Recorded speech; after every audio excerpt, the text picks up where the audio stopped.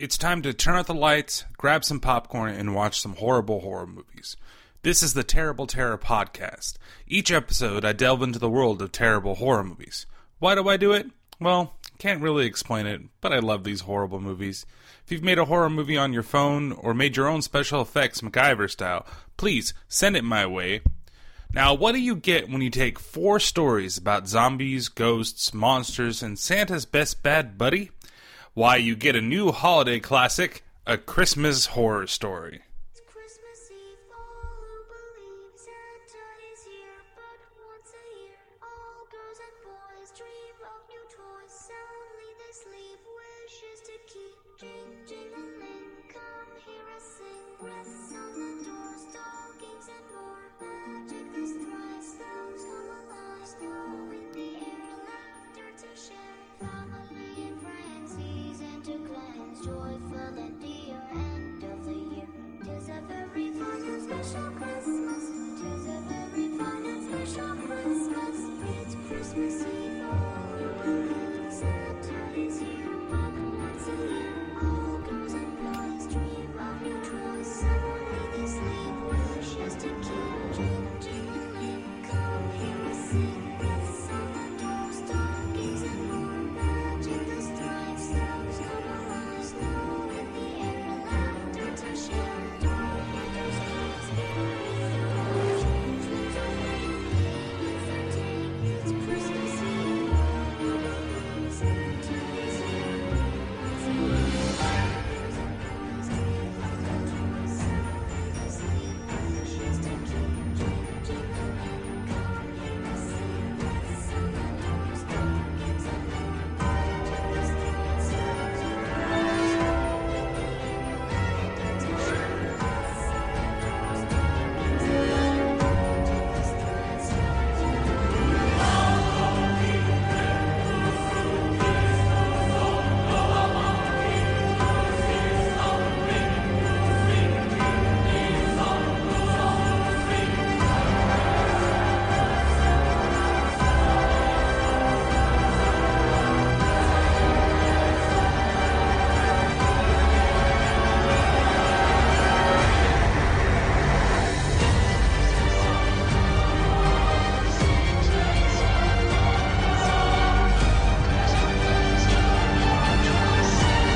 come alive. Well, this is a new one for me, and possibly for you as well, huh? It was submitted by listener Crystal, and I had never heard about this film until she recommended it to me. A straight-to-video release, yes, I'm showing my age.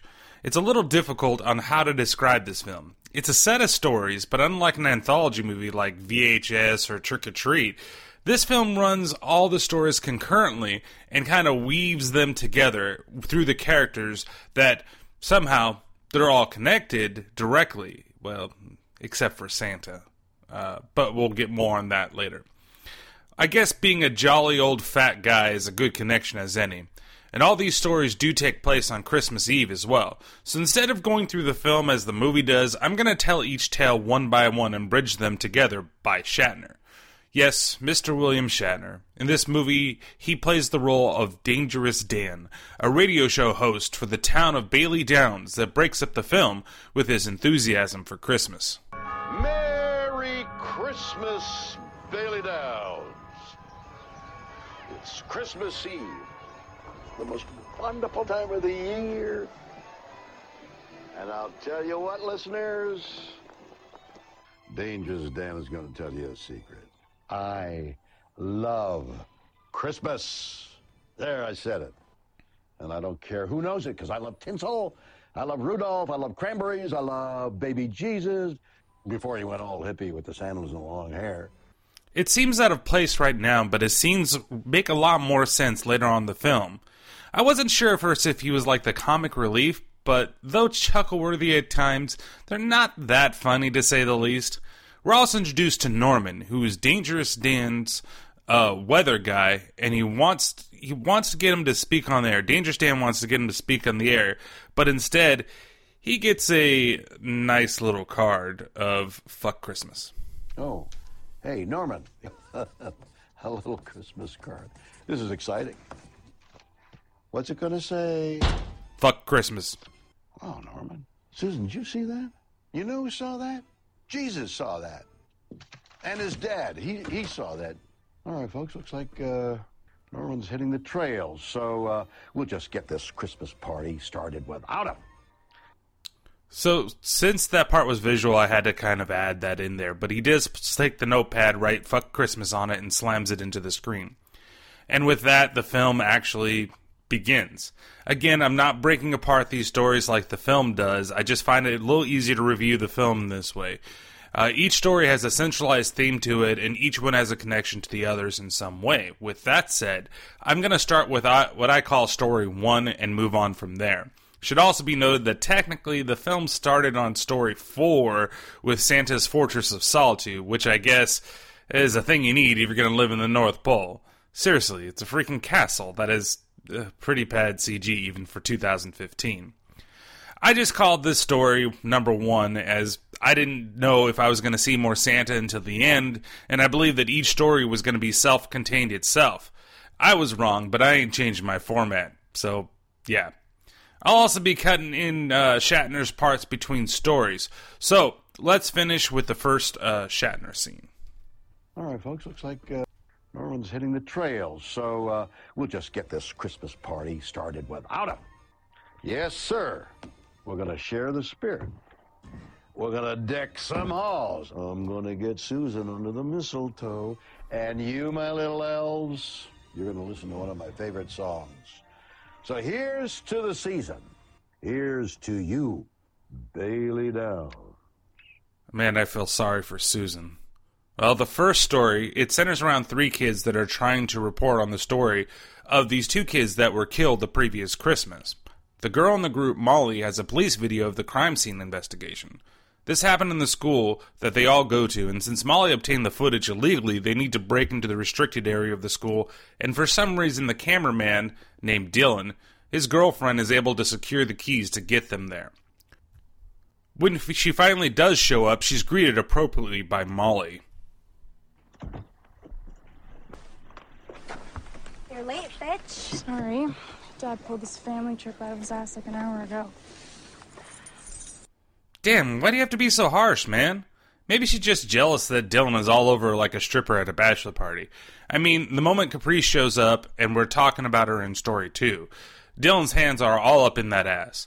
It's like, just fucking get it over with. She can't stay long, and so she goes with her family, who we will talk about more later on, too. It should be also noted that the sound guy, Ben, also has his thing for Molly, but I'm not sure what will come of that. Who wouldn't want the cameraman? I mean, he's so dreamy and cute, and all the sound guy does is listen and be nerdy. Though, he does look like some teen heartthrob himself. But I think I'm going way off topic here. So in the school, they begin to start their report. Christmas. Usually a time of joy and celebration, but for St. Joseph's Academy, a time of mourning. Exactly 1 year ago, last Christmas Eve, the school was the scene of an unimaginable crime when 2 of its students, Connor and Jenna, seen here, were found, murdered in cold blood.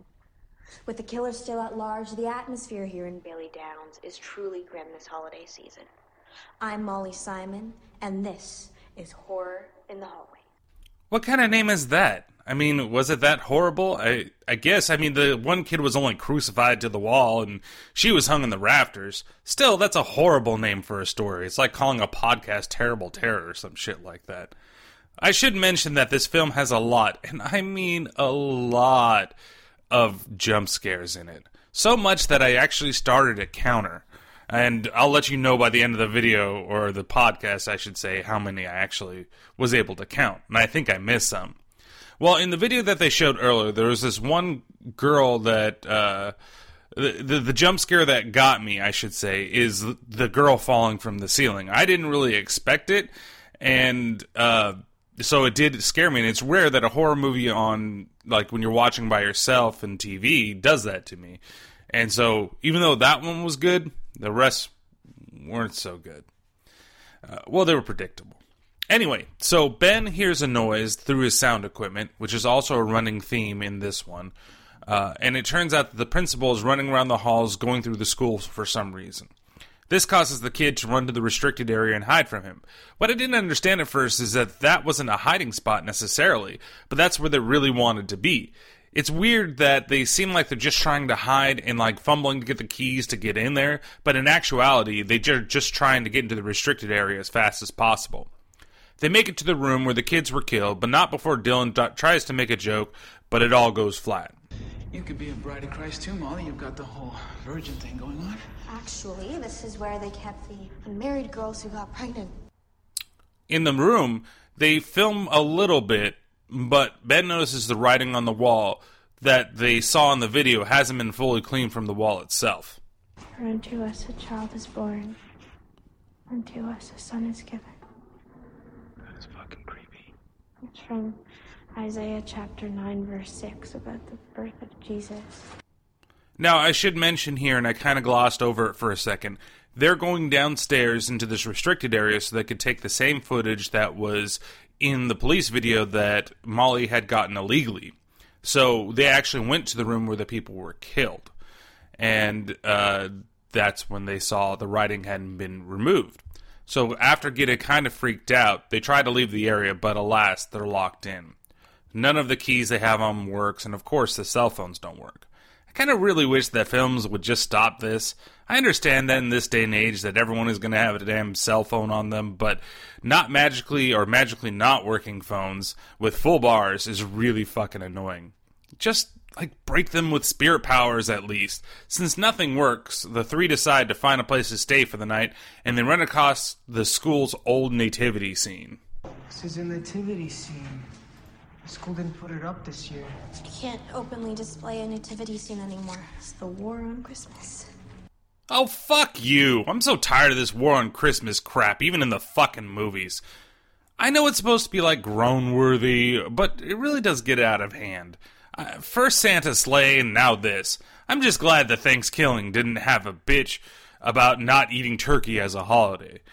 And I'm not going to get off topic. So, there's some weird long speech that Ben gives about how he normally be able to open a gift, eat some pizza, and have some champagne on Christmas Eve. And lo and behold, Dylan just happens to have some candy canes on him and gives him a pair. Then they begin to wonder who left them locked in this part of the school.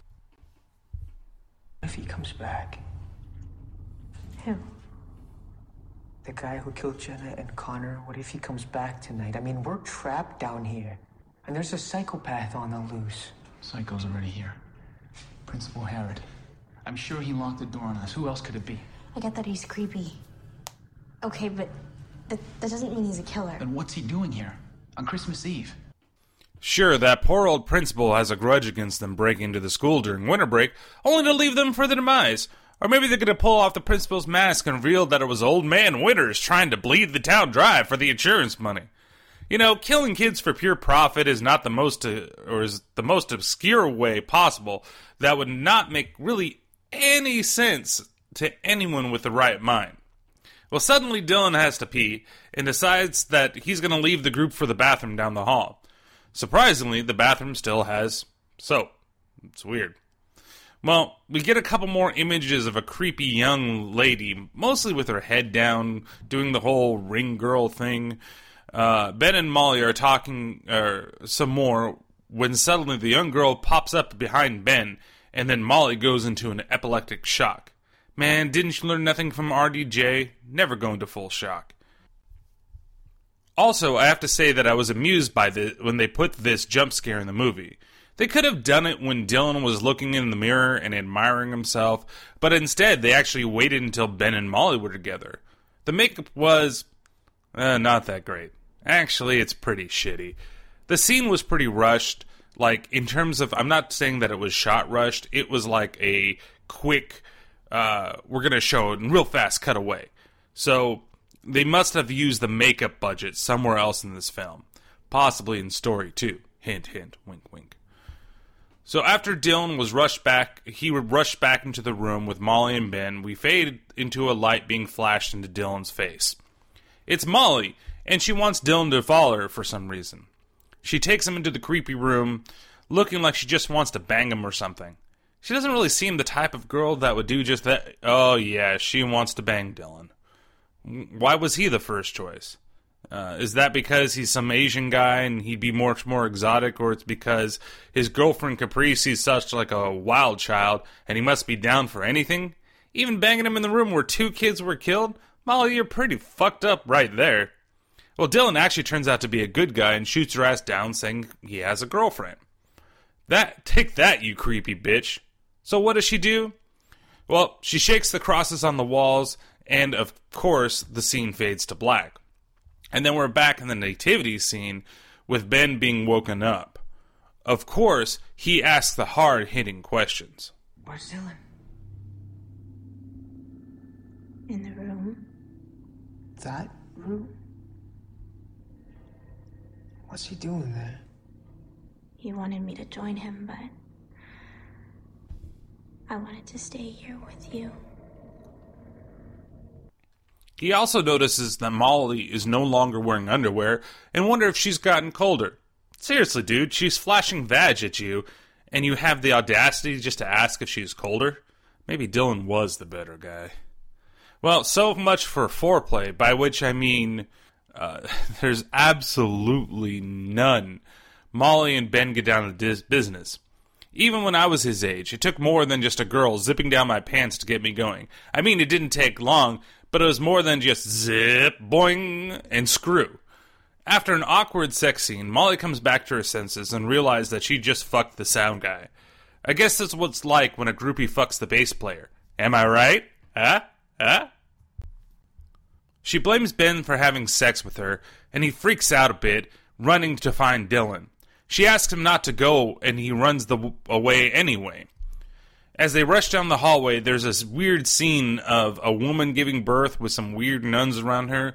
I mean, kind of reflecting that this place used to be, a place where unmarried pregnant women went. And Ben finds Dylan in the creepy room and proceeds to lock them in the door when random baby sounds start filling the air.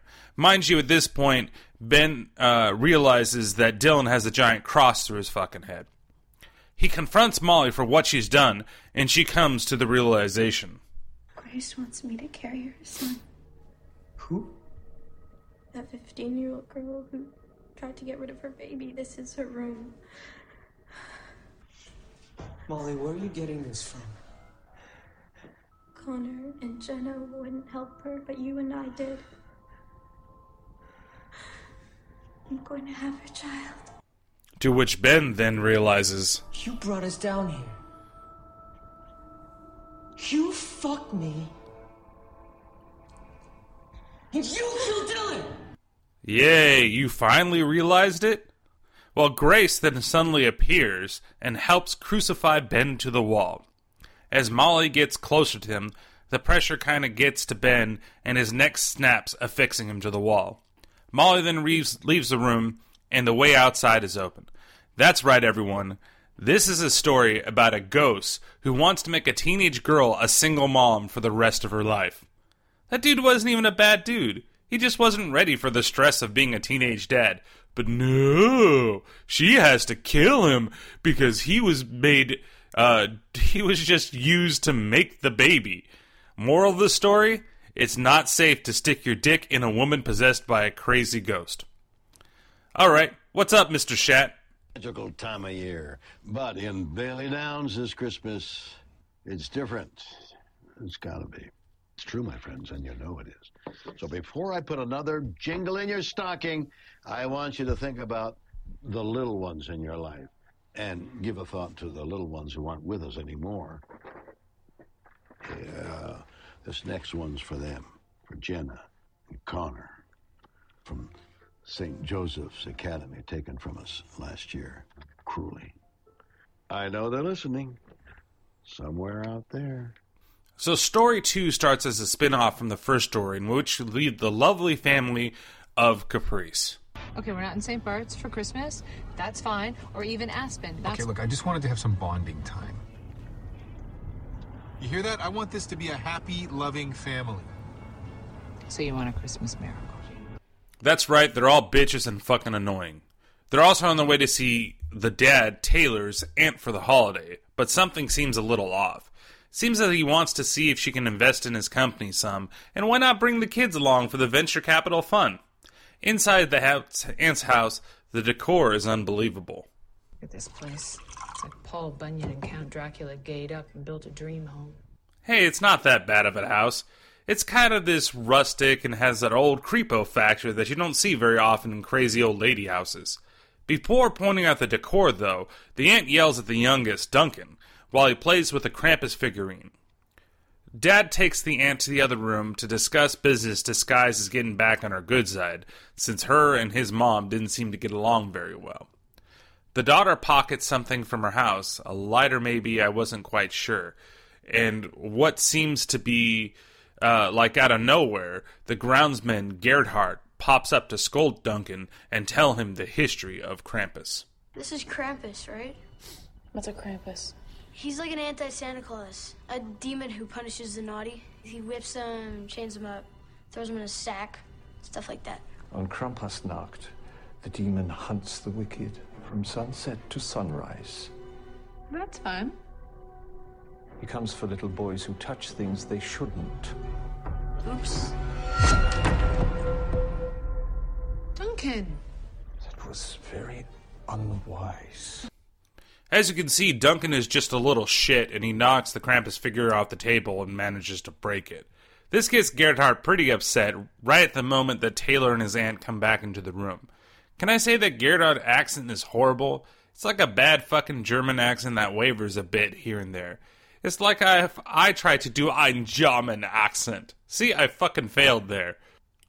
Most German that I know comes from actors like Alan Rickman from Die Hard, or Jeremy Irons from Die Hard 3. Wait, I think I know all my German that comes from both of these. Well, this figurine's now broken, and Gerhardt is pretty fucking upset. And the family, guess what? They're fucked! If you didn't guess this already, this is a Krampus story.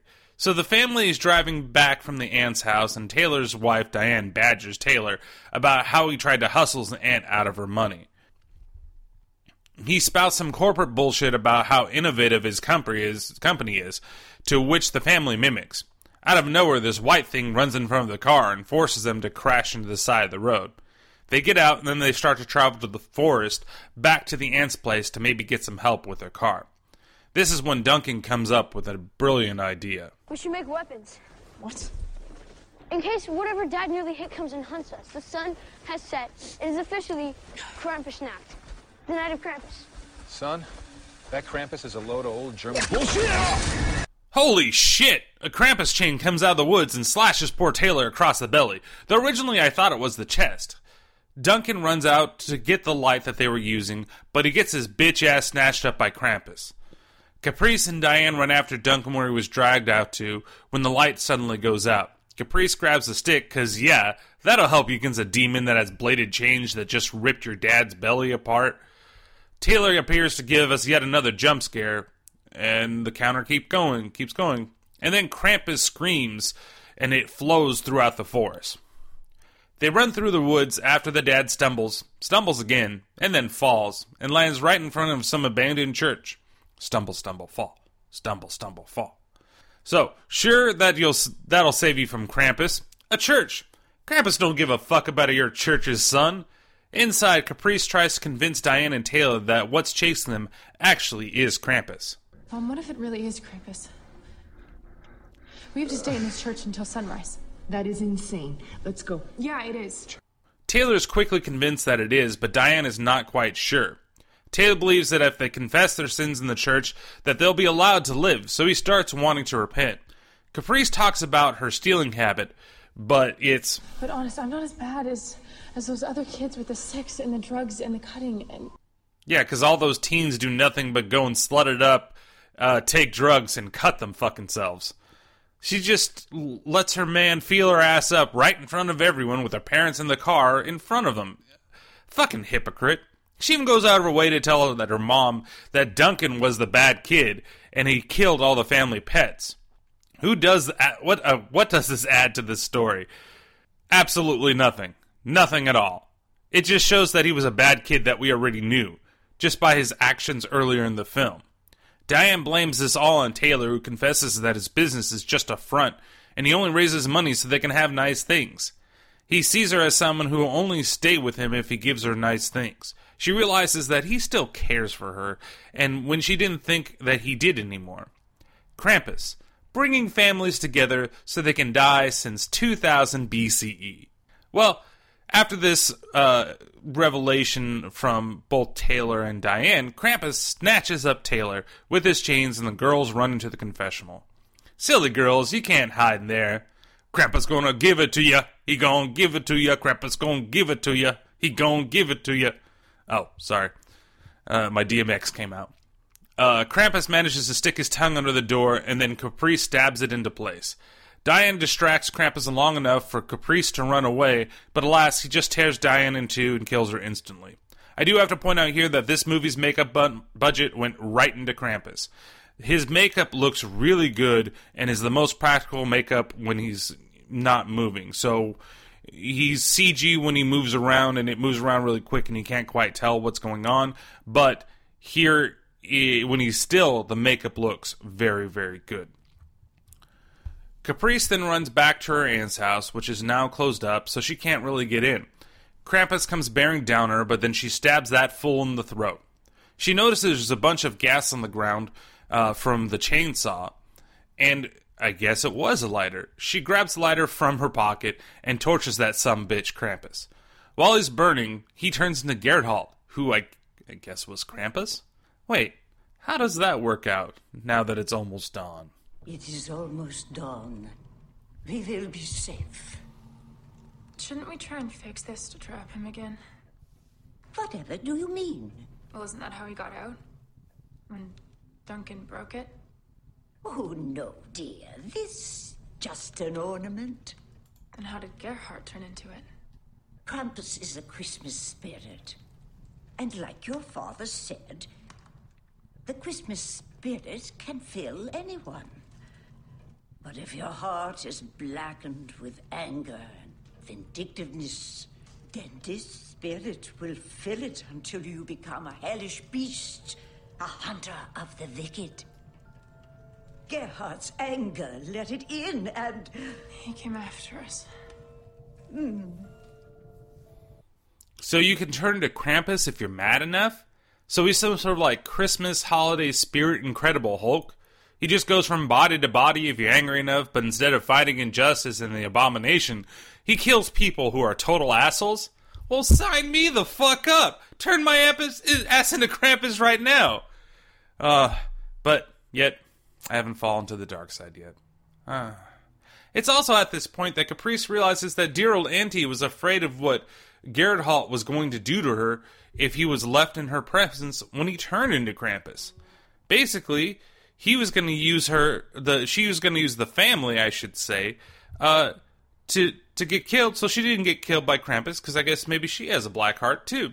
So she kicked Gerhardt out of the house so that he turned to Krampus and killed the family. This pisses off Caprice to no end, so she accepts Krampus into her heart and slaughters her aunt, and we end the second story. Hey, Shat, what you up to? Daily Downs, it's getting closer, and we're counting down to Christmas, and Dangerous Dan is pulling his annual double shift to stay with you until the end. What? Okay, well, we're going to check in with good old Stormer Norman down at the charity food drive. Hey, Norman. Normie, you're a little scratchy there, buddy. What? I did press the button, Susan. Why don't you press your own button? Ah! Sorry, folks. Looks like we got some of those winter weather technical difficulties. Too many reindeer in the atmosphere. That's my bet. So let's throw another eggnog on the fire. No, wait a minute. Let's throw another log on the fire and pour yourself another eggnog. You know, get some good Christmas vibes. Out to Susan, who is seriously harshing my buzz right now. And listen to this holly jolly classic. So now we're going to start what I think is the weakest story. Not in terms of length or storytelling, it's that it's so fucking boring. I dreaded when this one came back on. It just wasn't really my cup of tea, and it takes up a big portion of the movie along with the first story. So let's get started. The third story tells the tale of a cop, Scott, and he's from the first video from the first story, and we see also his family. He's taken Will, his son, and Kim, his wife, down to the forest to cut down a Christmas tree. Not here. What do you mean not here? Baby, look at those. Huh? Now tell me you won't find the perfect Christmas tree. Look, they go right through here. Great. Nice example for a cop, Scott. In the middle of nowhere. No one's gonna even know we're here. Should also be noted that Will has asthma, and he has an inhaler that may or may not come back later on in the film. He's not that bad of a guy, right? He just wants to go into a restricted area and make accomplices of his wife and kid to his crime of stealing a Christmas tree. That's not that bad, is it? As a cop, he probably shouldn't be. Walking back to the car, Will gets distracted and walks away from his parents. They're the best parents in the world and didn't notice until he's actually gone. I mean, come on. You should have had him walk in front of you, not behind you when you're going through a very, dark and kind of creepy forest. Especially if Kim didn't want to be there. Wouldn't she have her kid, held right next to her? Another weird thing crosses the screen, which, besides jump scares, this seems to be the other biggest trick that they use in this film. Every story so far has had a ton of jump scares and something flash upon the screen. Well, these best parents find Will's inhaler near the tree that's randomly in the forest out in the open. All the other trees kind of look like those thin trees, and this one's like a big oak tree with a huge opening. I mean, it doesn't look conspicuous at all, does it? So Scott looks into the tree and sees nothing, only to be jump scared by Will, who is now gone mute. Kim gets mad at Scott once he starts to scold Will for running off with him. Don't yell at him. It was your idea to come out here. They all get back in the car and head back to their place. So now, once back at home, Scott tries to bond with Will, but he's gone full weirdo kid. I wasn't around much last Christmas, I know. This year we're having fun, right? Well, no, not really. I mean, he doesn't want to talk to you anymore. I think you've really hurt his feelings by having him go into the woods, get a Christmas tree, and then that possibly not being Will. At this point, I'm figuring that they should have figured out that it's not Will, by the inhaler missing. But then again, they don't really seem that bright. In the dining room, not Will is housing down his food like he's Garfield at a lasagna eating contest. He's just shoveling into his mouth and won't even stop even if his parents ask him, and goes as far as to stab the fakest hand in all of cinema. Well, maybe not all of cinema. Mom then yells at him, so she can yell at him, but Dad can't? Oh, I see who wears the pants in this family. And he goes into his room, proving that Dad's words don't mean shit. This, of course, leads to a random shower scene with Kim, but no nudity, gotta keep it PG-13 here, come on, guys. And, of course, Creepy McCreeperson, not Will, comes in on her while she's drying off. Kim goes back to talk to Scott with the big revelation that no one saw coming. Have you noticed Will hasn't had to use his inhaler? Really? Well, that's a good thing, right? Yeah. Something seems wrong. I wish I couldn't call these things so early on. Scott tries to get some from Kim, but she totally disses him, which causes him to get liquored up in the living room. Back in the bedroom, we get a, you guessed it, disturbing scene of not Will filling up Kim, possibly giving her the shocker, but I can't quite be sure. Kim freaks out naturally after some pleasure and checks in on not Will. She notices that the window's open and closes it, and we see that not Will is a weird white fetus monster-looking thing.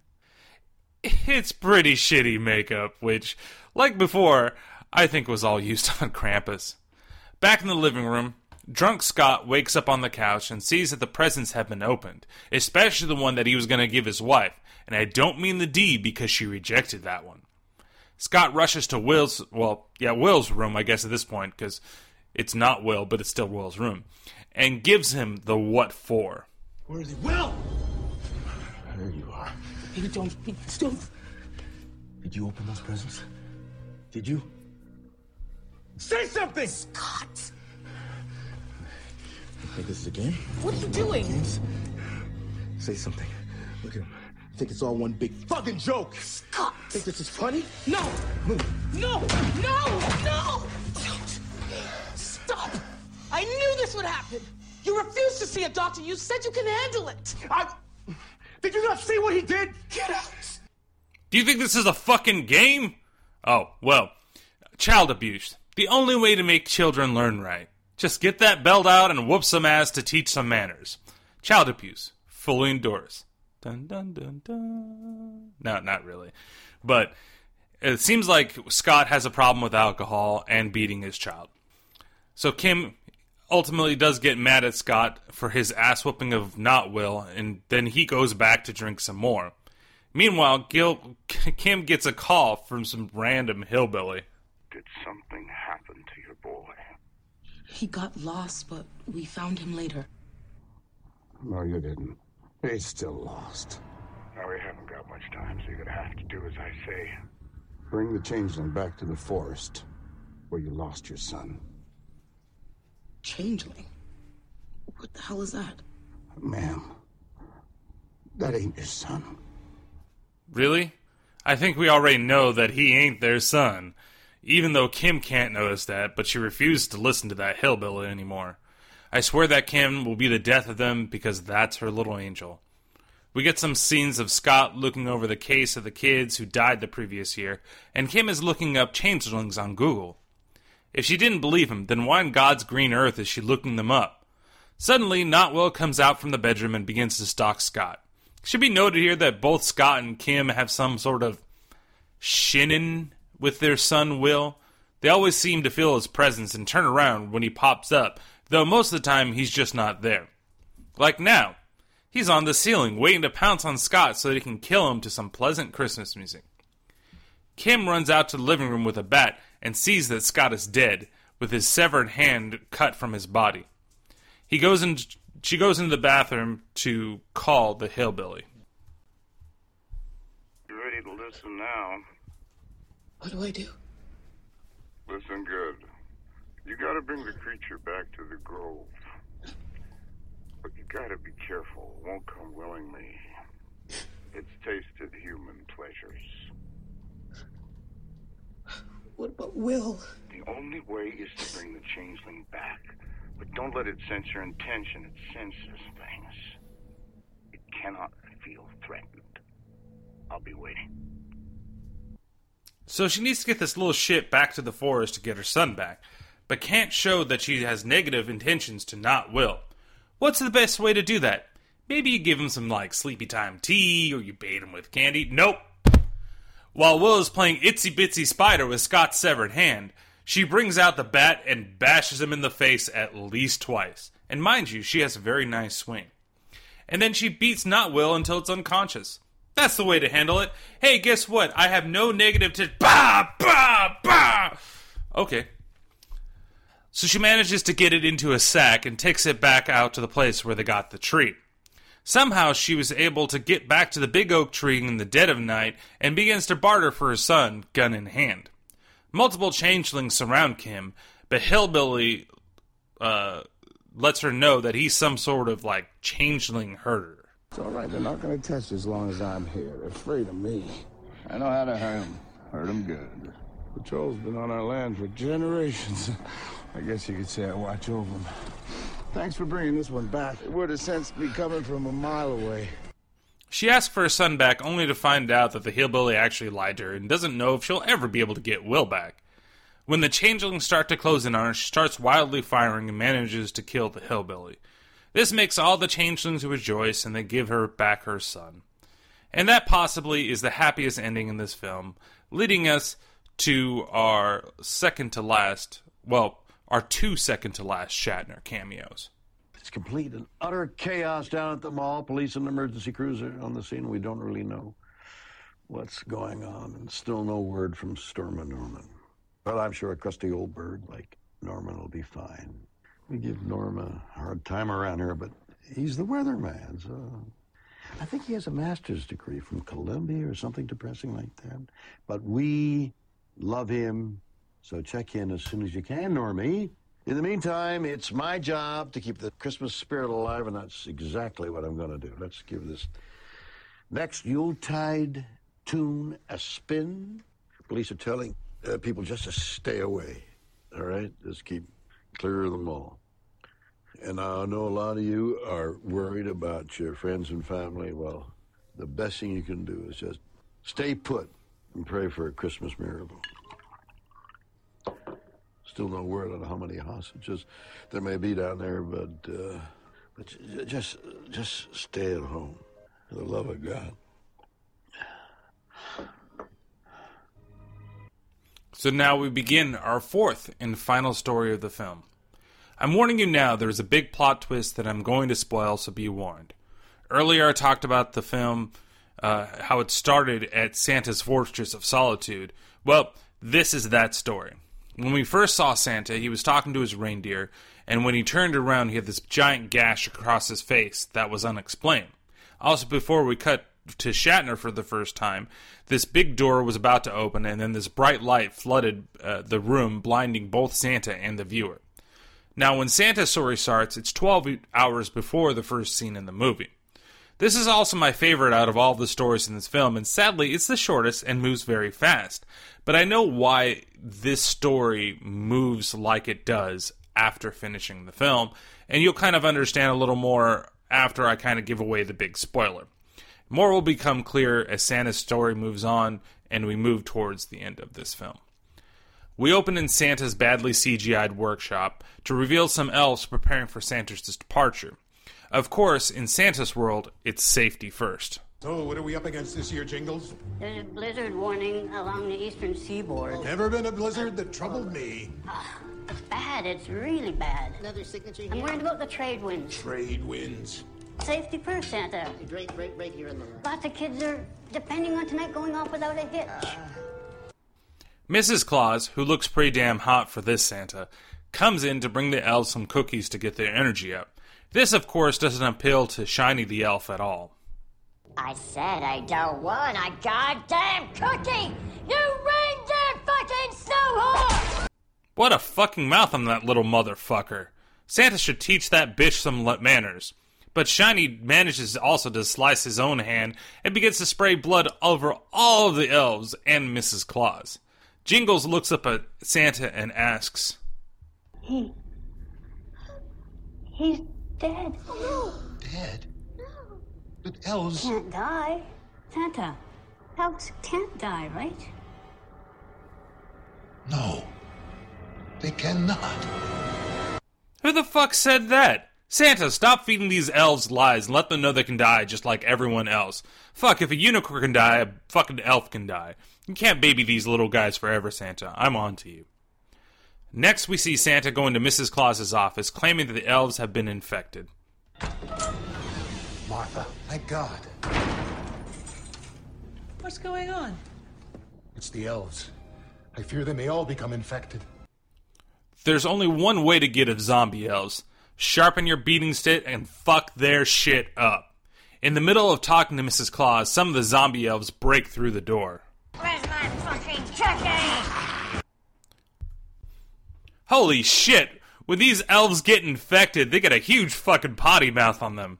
So Santa then begins to chop off elf heads, throw them through some of the windows, and ultimately act like an action hero of the century. Fuck. Why didn't they just get some washed-up action star to be Santa? Or even get somebody like Stallone, or maybe Arnold.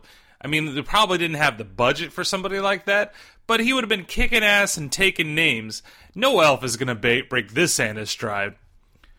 So Santa then goes down the hallway and makes a break for the elevator. Well, making a break is relative. And it comes complete with elevator music.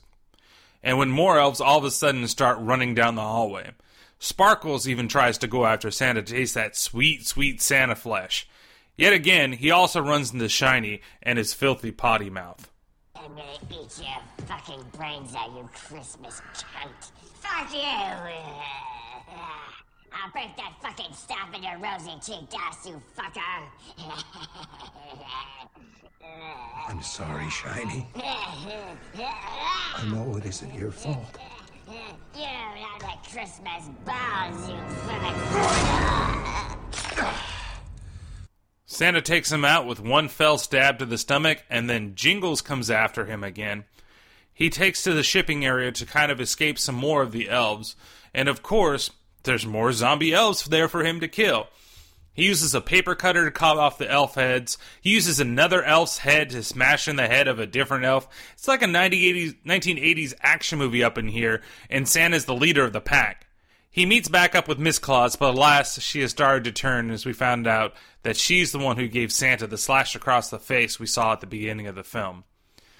He has to kill his poor wife, but at least she's no longer a zombie. We flash back to the beginning of the movie, where we find the bright light was none other than Krampus again? Jesus Christ, I guess they didn't want their assets to go to waste. Well, he's back with a vengeance, and Santa declares, "We end this tonight."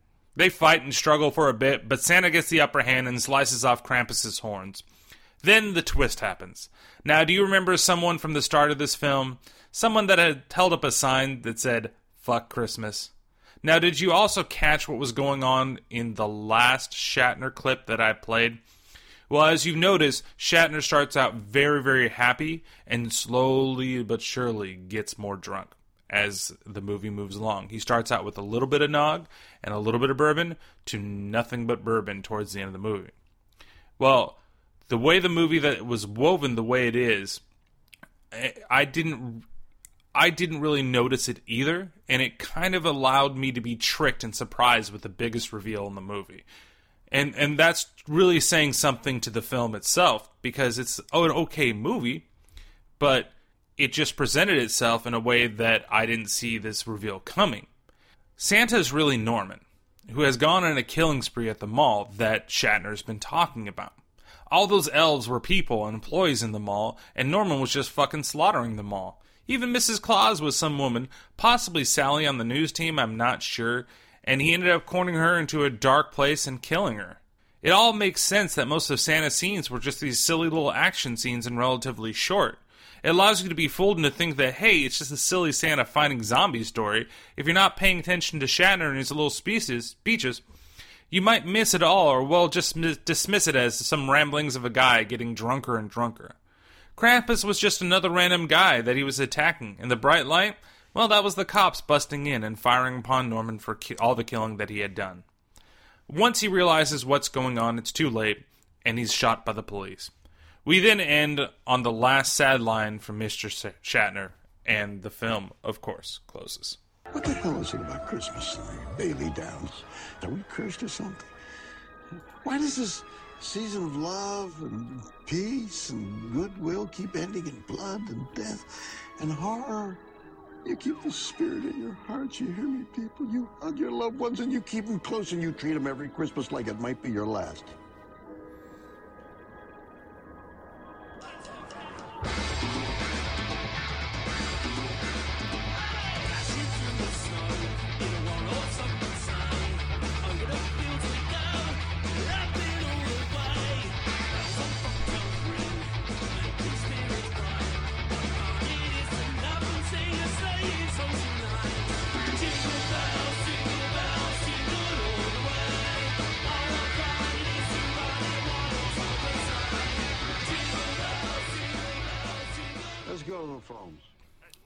Now, that wasn't as terrible as I thought it would be.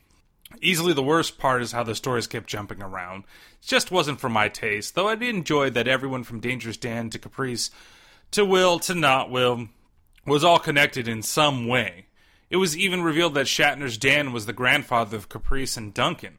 In one of the scenes, he pulls the card out and it shows the family sitting there as a "we love you and miss you, Grandpa." That part I actually really loved. And I liked the Krampus and Santa stories the best. I wish there were more of these, but the pacing of those two were good for this type of film, but the first story was just kind of weird, and it came out really ridiculous, and the third, to me, was just really boring. The characters I didn't care for, and backstories not so fleshed out. Was Scott an alcoholic because of the case? He said something about not being able to spend a whole long time with his family, and that's because of the line of work that he was in. Did his son hold disdain for him? I don't know. Things just kind of got thrown out there. There's a couple of things, the Duncan killing the kids, or not kids, I should say, the pets. A couple of things in the first story. It's like they try to do these backstories, and nothing really came out of them. The actress also who played Kim was pretty wooden as well. Each story could have benefited from either being told all at the same time or fleshing out the backstories just a little bit more, with the exception of the fourth story with Santa. And before, I said that it wasn't connected, but I didn't want to give anything away. With Norman being connected to Dangerous Dan, that's how you kind of connect everybody to everything. Now, is there something saying that the stories are all just connected to the overarching Santa story, and all these people that are involved in it, they are being killed by Norman and maybe experiencing something else? I don't know. We could have a narrator that we can't believe. And who's narrating the story? Well, it's definitely Shatner in this case. So the fourth one made the most sense to be really short, as it was mostly just Norman going around and killing fools in the mall. So I give this movie, the gore gets a 4 out of 5, as there were some truly gory parts, especially in the Santa killing the elves part, and then a couple of scenes with like the severed hand and things. They weren't really done really well, but there were still some pretty good gory parts. The fun factor in this movie is a 2 out of 5, as the format and the stories could use some work. I know there's another film made by this company that also has a similar format for Halloween, and I might check that out next year in October. The crap factor is a 2 out of 5. As the production, actually, you know what? It was done pretty well, though the makeup could have been done better. The music was great. It wasn't really cheesy. I mean, they did do things really well. And like I said, there was a jump scare that got me. And normally those things don't get me. Also, my final count of jump scares at the end of the movie was about 15, and going through and grabbing some clips, I think I missed some. I think it could have been in the 20s range. It just seems like when they wanted to scare you, they're just jump scaring you, and that's not very fun, nor is it inventive. But I think that the stories were interesting enough and could have been done better as a solid piece of work. Overall, I give this film 3 Madman Santas out of 5. Is it a terrible movie? No. But it's not a good movie either. At best, it's just mediocre. It's worth a watch if you need a decent holiday horror movie, because I think that the Santa segment and the Krampus segment are completely worth watching. And even the first one with the ghost teenager that wants some other teenagers to have a baby and the mom to be a single teenage mom forever. It's got some good parts to it, but really, I dreaded the third one. It was just so slow and so boring. And the parents were complete and fucking morons. And I know horror movies, people being idiots, that's just something that normally happens.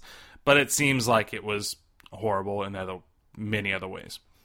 So, for next week, I got another suggestion, and we're going to watch a Troma classic. In the realm where your worst nightmares live. In the darkest nether regions of your desire. There awaits the evil clutch. Within these peaceful rolling hills, something breathes. Something ancient. Something evil. 2 young lovers on the vacation of their lives suddenly must face the deadliest force in the universe, a demon which will possess them, take their love, steal their souls, and finally devour them. Evil Clutch.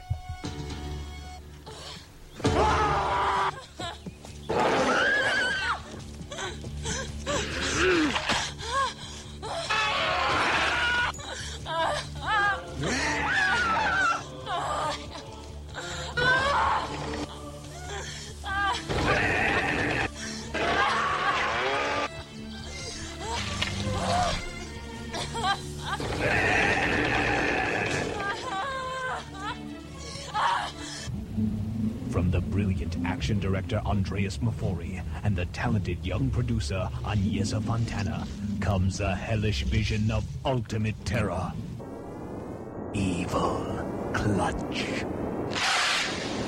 Innovative cinematography and revolutionary special effects leap from the screen, pulling you right into the pulse-pounding horror. Terrifying ancient secrets have been reborn within Evil Clutch. The nightmare that grabs you where you least expect it. Evil Clutch. From Troma. If you didn't catch the name of the film in that promo, the movie is Evil Clutch, and you can rent it or buy it on Amazon or Amazon or iTunes. I'm not sure if you can rent it on iTunes. I know you can rent it on Amazon Instant. This was suggested by the guys of the Projection Booth podcast. They're at ProBoothCast on Twitter. You can catch their podcast on iTunes, or you can go to projection.booth.com. Projection-booth.com. Not .booth.com. That will lead you to the wrong location. As for me, you can always find me on Twitter at @T_podcast. You can email your movie ideas to me at terribleterrorpodcast@gmail.com.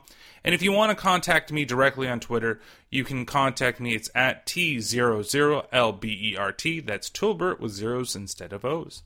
You can always listen to It Be Like That with my co-host Patrick, and that is available on the same page on Spreaker as this podcast of iTunes, Stitcher, Blueberry, where we are also found.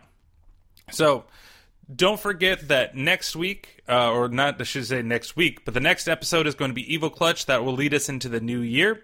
I wish everybody a happy holiday, Merry Christmas, and I hope you guys have a wonderful new year, and I look forward to all the things that will happen next year. Bye-bye. Don't forget to watch Evil Clutch. Ciao.